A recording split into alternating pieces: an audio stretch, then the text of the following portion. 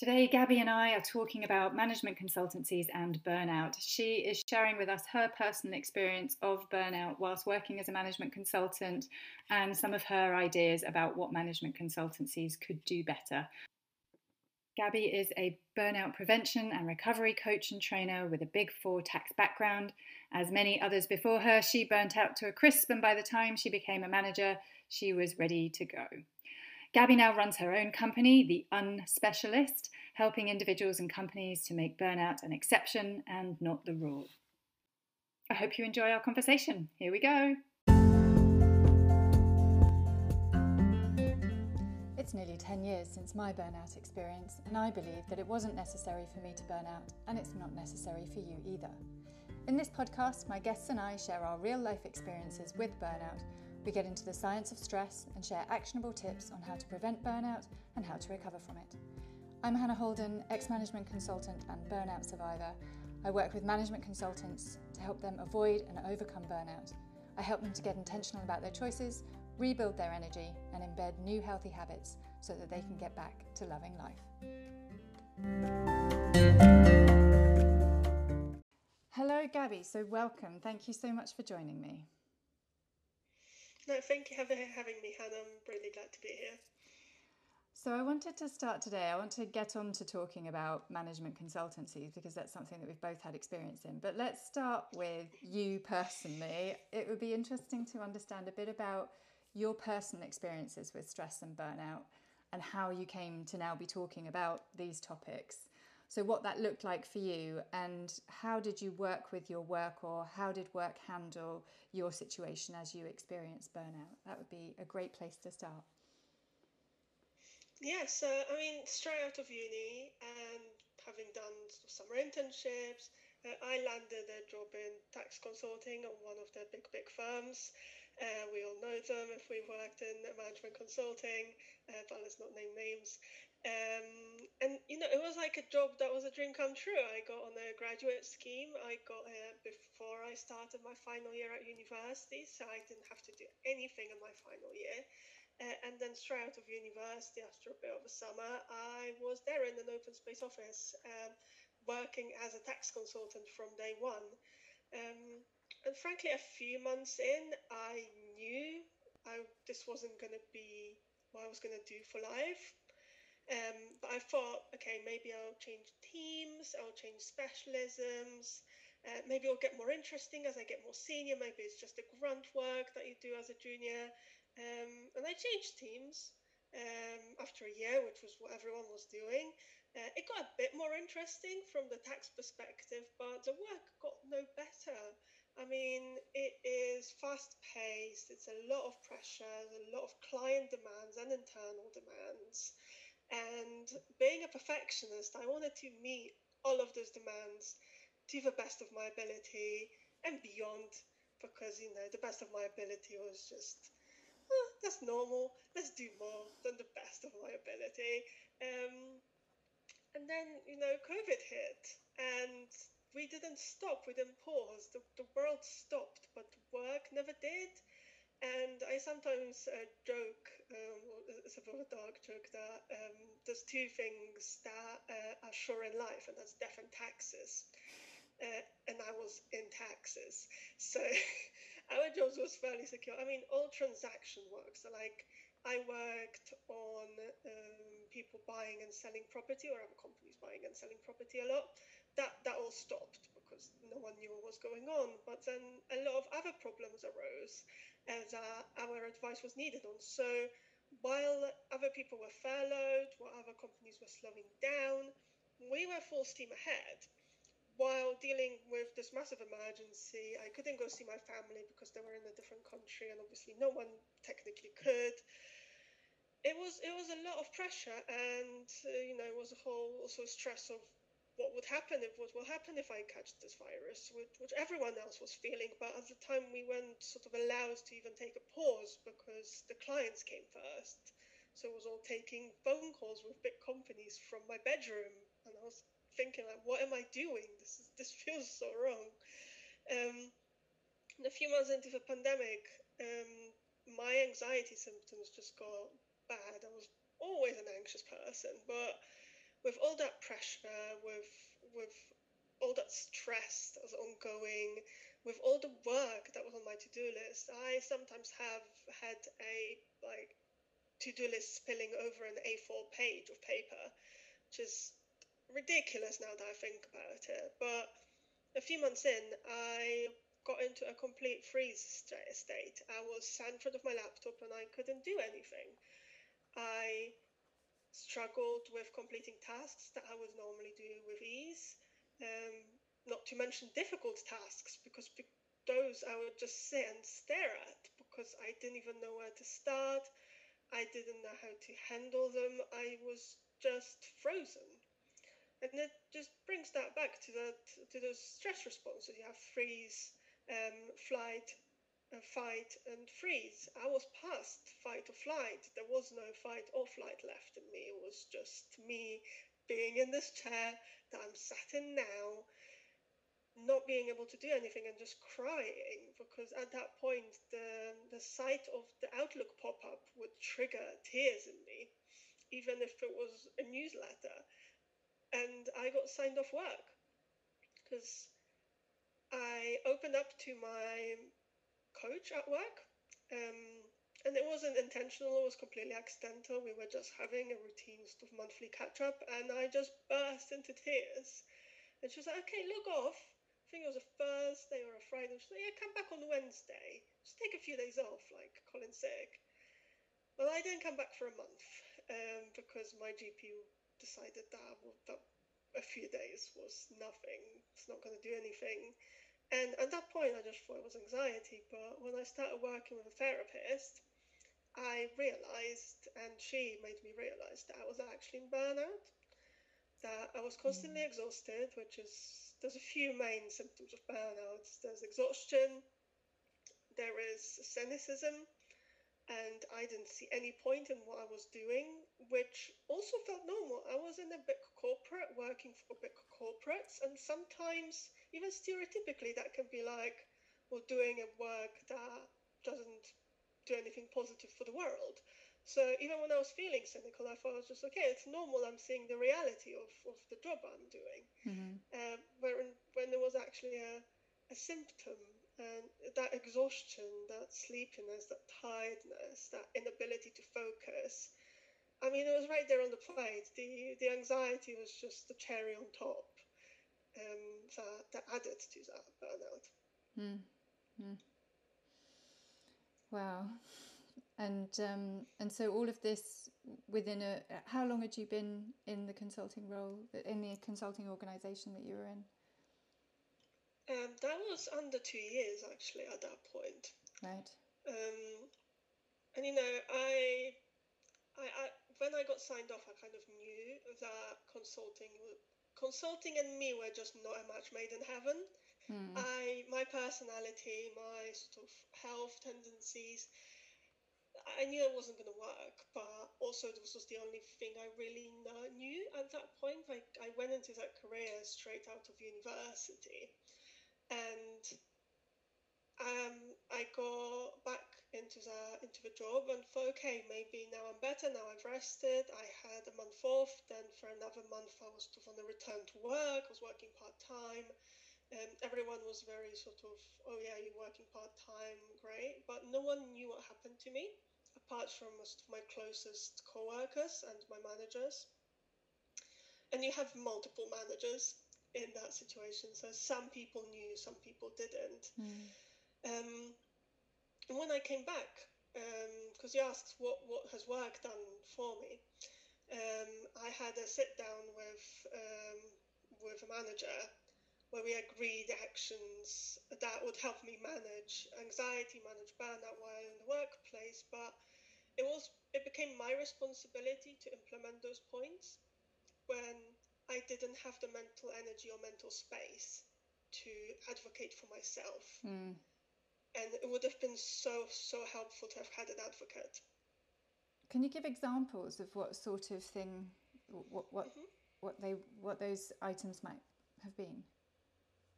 Yes, so the idea was that I wouldn't work on any very urgent projects that would have a lot of time pressure, because that can become stressful. Okay, and so So that was I would agreed with work on one manager, but not transactions. necessarily the manager who was then responsible for allocating your work. And so the idea was that you were then supposed to say, no, that's not great for me. And like you said, some people would have known and understood the process that you were going through, and you might have been then having to have those difficult conversations with somebody else, like you say, advocating on your behalf. So I can see now that you've kind of given us some light to it, like given it some colour, I can see how challenging that would be if you're mentally exhausted, physically exhausted, and then you're being expected to have what can be quite challenging conversations because you're effectively learning to say no to somebody, right? And then having to try and explain it to them, which isn't necessarily what you want to be doing every day.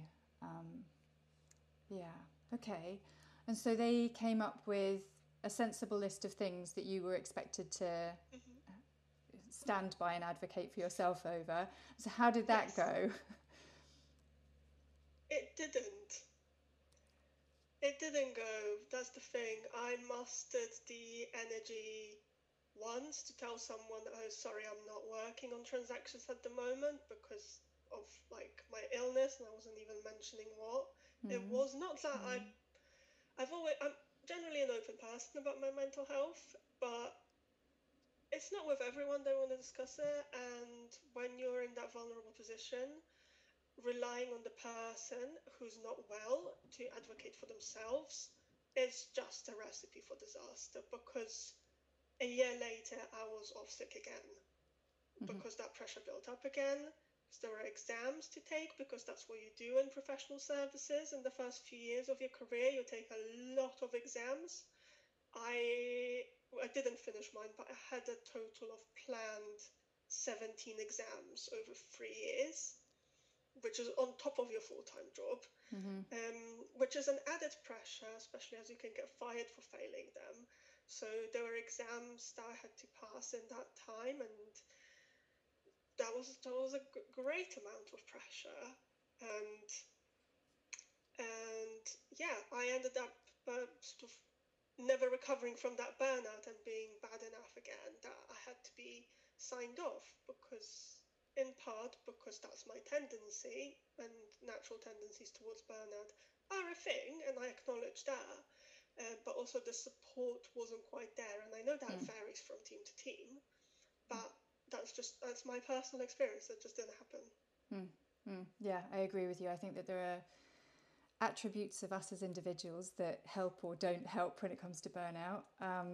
And some of those are actually positive qualities when management consultancies are looking for people to work for them. So having perfectionists, having overachievers, they specifically go out there and try to hire these individuals, right? Oh But those yeah, are the individuals absolutely. who are prone to pushing themselves too far and expecting too much of themselves and not giving themselves a break and feeling like it's never enough and always wanting it to be better. And so yes, there are individual tendencies, and then there's the workplace tendencies. And you touched on a lack of control and not knowing what to expect every day, and the workload being unrealistic. And so yeah, some of the workplace attributes that have a negative contribution towards burnout. So you seem well now. um, can you just without too much detail, but what did it look like? What turned things around? And now you focus on helping others with burnout. So how did you go from being in a place of burnout to being well and helping others? Yeah, so burnout recovery, like anything, is a process. It's not that one day you will do something and it will turn the burnout off in your head. Like, it's not like a stove sort of fire. It's like more like a forest fire. Even if you stop it, there's still smoke going on. Um, so it is a life change, not, I can't give you three things to do and they're gonna cure your burnout. I wish I would be selling those like hotcakes, but it's not available. So I started putting much more attention and much more effort into myself rather than my work. Um, which was incredibly difficult. Mm-hmm. As an overachiever, as a perfectionist, the done is better than perfect is something that I repeat to myself, but that is so hard for me because perfection is what I was taught to strive for so many years from school, from early years into my career. So sometimes I post LinkedIn posts with typos in them, and I just let them go. Um, I do a one read, and that's it. If I miss something, I miss something. And doing things like that, just allowing yourself to be wrong, to make mistakes, um, and just accept it. And sometimes my friend messages me and says like, "Oh, you like have a typo there." I'm like, "Okay, I'll correct it," or "It's fine, it'll be that. It doesn't change the meaning." Um, but taking care of my body was also very important because when we are sat at our desks, this is not a natural human thing to do. Our ancestors didn't just sit all day. It's a ridiculous invention of the modern sort of the last 150 years maybe. Um, hell, my great grandparents were working the fields. They weren't sat at any desks. For me, something that I also advocate to my clients is yin yoga. It's a sort of meditative type of yoga Mm-hmm. where you stretch very deeply, and it can, I'll sound quite woo-woo now, but it can unlock the sort of trauma that's stored in your body, because our body does store trauma. Mm-hmm. I'm not making this up now. It's all right. I've got other episodes on how what's happening in our mind affects our body. Yeah. I've got a whole episode on that around the peptides that our Mm-hmm. thought processes create and the impact that has on every system in our body. So Yeah. yeah, we've covered that. And if you want to hear more on that, then go dig out the body mind episodes. Yeah, so yin yoga is a particular type of yoga where you hold poses for a very long time, get into a Yeah. very deep stretch. I'm a twice qualified yoga teacher, so I do a couple of different types of yoga styles. Yin is unique for the length of time that you hold poses for. So sometimes it will be as little as 2 minutes, but sometimes it can be as long as 20 minutes, depending on what the poses are and what the teacher's doing. And because of that, it stretches the muscles in a way that kind of goes deeper than your average stretch. You know, it's not like kind of stretching off after a run. It's far deeper than that. And yes, they are known for people having emotional releases, not just the physical muscle releasing, but people kind of tapping into emotions that they weren't aware were there, or were perhaps aware of them but not going there. So yes, that it doesn't surprise me that you found that helpful. Yeah, no, it's honestly fantastic, and it's not just on the physical level, because Ian teaches you not to go to 100%, Mm-hmm. because being in a deep stretch at 100% for 5 minutes is just actually impossible, and definitely not achieving what you want to achieve, which is that relaxation. Mm-hmm. So it's been teaching me to be patient with myself, to listen to myself, and to not do at 100%. Mm. Very few tasks need your 100%. And that's also a learning that I've had from burnout. I was on, doing the whole like healthy living stuff, which I'm sure everyone's heard a million times. Getting your sleep in, getting your food in, that is, relatively healthy. I also go for walks every day. Um, Hugging people is really helpful because all the good hormones are released. So it's more of a mindset and lifestyle change than like start doing lists, to-do lists a specific way and it's going to solve your burnout. It's not going to. It's not going to have any effect really.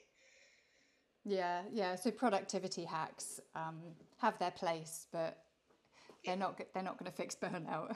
And like you said, I think a lot of people look for quick fixes, and I think that a lot of people experience burnout quite rapidly, that they're surprised that they're suddenly experiencing it, and the onset of burnout seems to happen rapidly. But really, burnout happens as a consequence of chronic stress. So actually, if you look back over the period of chronic stress, this is something that's been building up for normally years. So for you, it was about 2 years when you first had burnout, and then another year later when when it kind of relapsed. And yeah, so you can't expect to undo years and years of stress in a week's retreat or something. It's just not going to happen.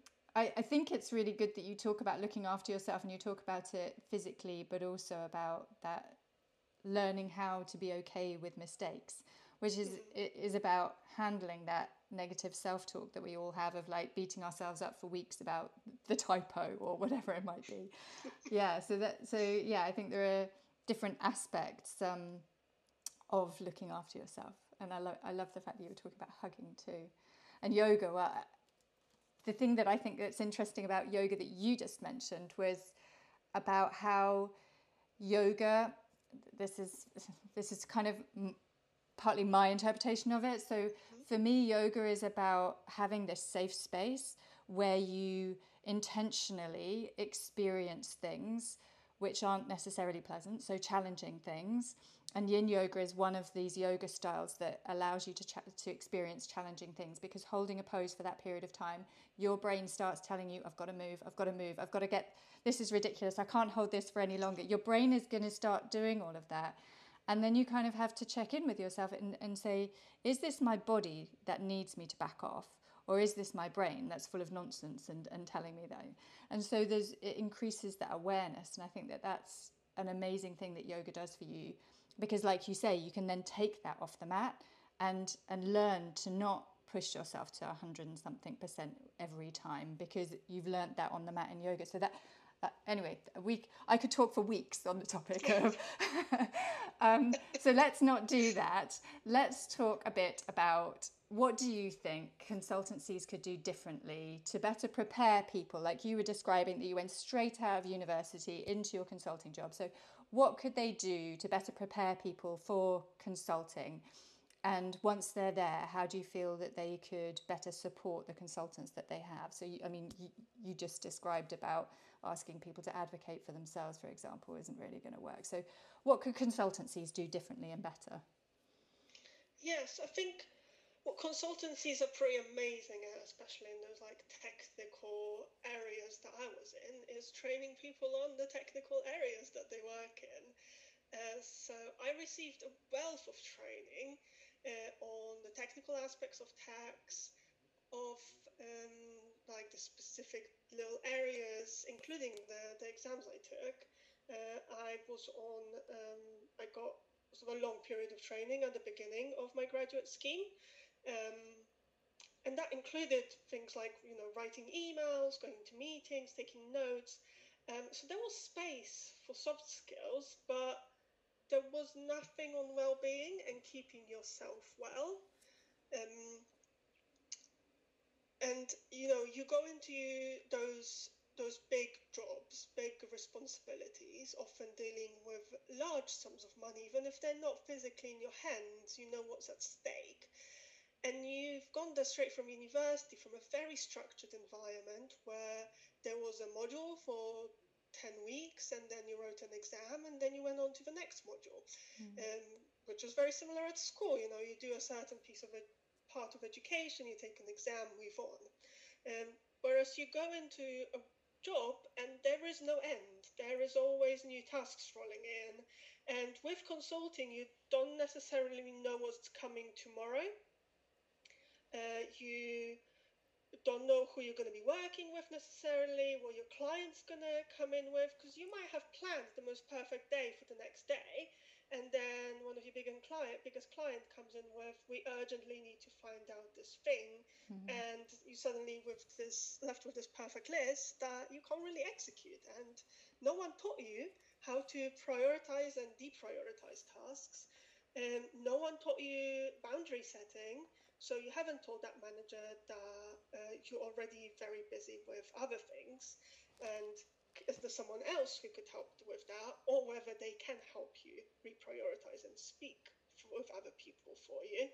So that's the problem. I feel like the juniors that come in are left to learn how to take care of themselves by themselves, or by watching their seniors who also were not taught by anyone, picking up tips here and there, and a lot of the tips being, yeah, show your best, like, put your best foot forward, show your best performance to everyone. You want to impress that partner, you want to impress that partner, you want to be on that client that's good for your career. That's what I was hearing. I wasn't hearing set healthy boundaries, leave on time, um, make sure you're like resting in the evenings. Around exams, for example, we would be put in college, and the people who teach in those colleges are former accountants or auditors, and they have those same unhealthy habits. So they would tell us to work, mornings, evenings, and weekends with no breaks, because it's worth it for those exams. And I was just sat there thinking, well, that's not how the human brain works. We can't work without breaks. This is not productive. This is not going to get the best results. And, we never taught those things. Our parents usually don't teach those things to us. Our schools don't teach those to us. So I think a robust program of well-being, in a sort of sense even of, you need to do this to do your job best, because we are talking about high achievers who have come in to a fancy job, let's call it, who want to do their best. So if you tell them, oh, relax, they're going to be like, well, I don't have time to relax. This needs to be framed as, this is for you to do the absolute best job, and in a way teaching them how to take care of themselves. But this isn't just reliant on those juniors, because as we've spoken about my example, putting all the responsibility on the junior is too much responsibility on the junior, and particularly because you do have that imbalance of power, even if you have the best relationships with your managers. And I had great relationships with my managers, but they were still managers, and I still answered to them. And they still, took my case, for example, at the end of the year to get me a promotion. I still needed to impress them to some extent. So in order to implement early years wellbeing programs, you need manager buy-in. The managers need to be there to support that well-being journey. Because if there are sort of like, oh yeah, this is washy-washy stuff, or like, say there's a session with a well-being practitioner, and there's sort of a client call, maybe not the most important client, they're like, yeah, ditch that session, come to the client call, this is more important, client's always the most important. And that's the management consulting sort of mantra, client is the most important. We don't say no to clients, we don't put boundaries in with clients. I pretty much have more boundaries with my coaching clients and my corporate clients now than I did working at a big company that had quite a lot of pull. So teaching those people make them have better careers, healthy careers, and having that support from the managers actually ensures it happens. Because if there's no support from managers, nothing's going to happen. I could run 300 hours of wellbeing webinars for juniors. It's not going to do anything if the managers are not on board. Yeah, so this is interesting because I'm thinking about there are a couple of trains of thought that I've got here, but one of them is the fact that actually managers didn't get the training either, and whilst they may have made it to wherever they are now, having not experienced burnout. They may have experienced it and managed to get themselves back into work, or maybe they haven't and they've got this far, but they are also going to be having the same problem. And you described earlier about how it kind of filters down, it comes down from above, the pressure just with no boundaries being put in place by anybody, and it just lands on the shoulders of the junior to then do the work, right? But that doesn't mean that the manager is then free of all stress to do with the situation. And so, in fact, that training is probably required for everybody in the organisation, because they all missed out on it, right? You missed out on it. They all missed out on it. But the other thing was, I was on a podcast talking about exec burnout recently, and I think one of the most interesting things about educating executives and leaders about burnout, but also about what they can do, is so they can become better role models. Because the example that somebody gave on that podcast was making sure that you don't check your emails, or you're not seen sending emails at crazy hours of the day or night. As an example, like logging on at 5 o'clock in the morning, you don't need to do that. And if managers are doing it, it sets a precedent. And then as a junior person, you feel like, oh, I'm supposed to be online at 5 o'clock in the morning.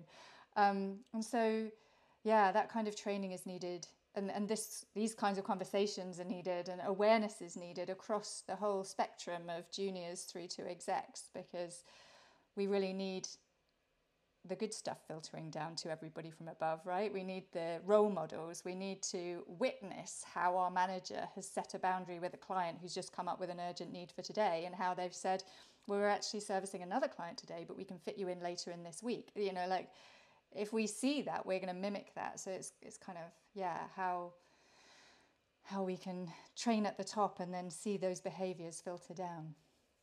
Yeah, I think it's important that you said lead by example, and you give an example of an action rather than sort of sending emails reminding people to take breaks when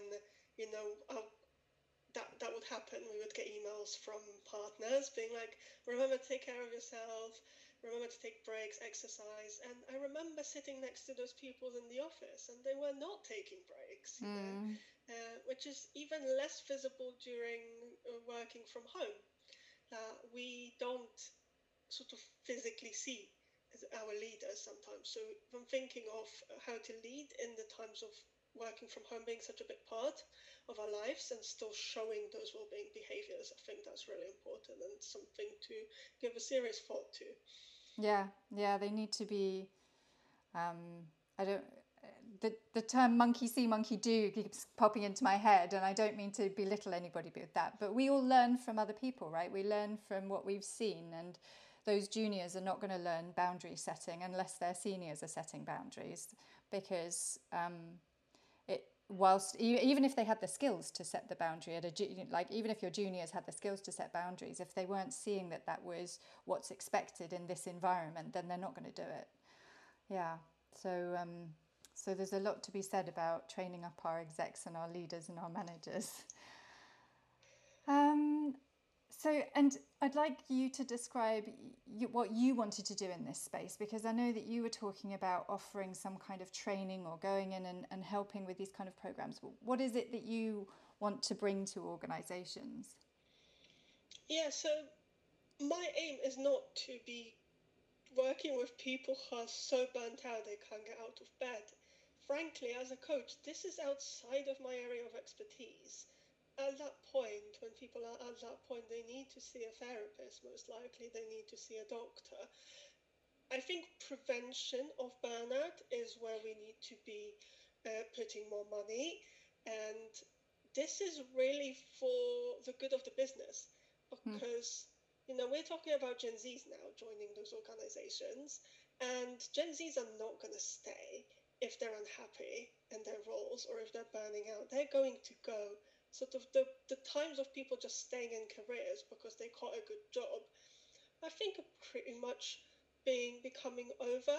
I mean, case in point, myself, I left because I burnt out and I wasn't ready to put up with that. So my aim is to, of course, work across organizations, work with people at different levels, teaching them those skills to look after themselves, the prioritization, the boundary setting, those very important things. Because as you said, no one will stop that. So everyone needs it. But my ideal would be to be able to work with those people fresh out of universities. There's like people in their early 20s that have not had much professional experience, have not had a sort of a previous caring boss who may have taught them that, for example, and haven't had much opportunity at university because it's not taught at universities either. Well, no, I mean, boundaries aren't, you don't set boundaries at university. You get set, here's your task, here's your deadline, here's your exam date, here's your dissertation submission date. There's no kind of, boundaries don't need to be set. And universities, to a certain extent, have made sure that things are spaced out appropriately for people and that it is a manageable workload. So that boundary setting has been done on their behalf. So no, those soft skills are definitely not taught. They're not required there. So it makes perfect sense what you're saying. And I know that when we've spoken before, you're particularly passionate about that group of people, the new joiners into management consultants, and how they need that education, that support and guidance on how they can manage all of this. So thank you for talking about that. We're going to wrap up shortly. Was there anything we could probably talk all night, but given that we're not going to, was there anything else that you wanted to say before we wrap up? I think just a little piece of advice. We're taught to prioritize things, and we're not taught that to prioritize. We also need to deprioritize. So it's a dual action. We can't just be prioritizing endlessly. To prioritize some things, we need to deprioritize others. And I think that is something that I wish I knew when I first started, when I tried to do absolutely everything on my to-do list myself and ASAP. So I've heard it said that's something I'd like to leave people with. If you think everything's a priority, it means that nothing's a priority. And so, like you say, you need to figure out what is not a priority so that those that are at the top of the list genuinely do get the time and attention. That's a good one. All right. Thank you so much for joining me. It's been a pleasure having you here and having a good old chat about the pros and cons of consulting and the challenges in consulting. So thanks so much. No, thank you for having me. It's been a pleasure being here and chatting with you. If you would like to contact Gabby, then the best place to find her is on LinkedIn. I will include a link to her profile in the show notes. The other place to find her is on her website, which is www.theunspecialist.com. So that's www.theunspecialist.com. These podcasts are here to help you manage your stress and burnout, and your feedback is really valuable. So please rate this podcast and also drop me a note with any questions, suggestions, or feedback that you might have. One of the most common questions I get asked is, where should I start? And I believe that the best place for you to start is to learn how to soothe your nervous system. I've created a free download with instructions for 5 different ways that you can do just this, and all of them work pretty much instantly. It's called the Essential Toolkit for Management Consultants. You can download it now at www.hannahholden.co.uk/essential. One last thing, it's the legal language. This podcast is presented solely for educational and entertainment purposes. It is not intended as a substitute for the advice of your doctor, psychotherapist, or other qualified professional.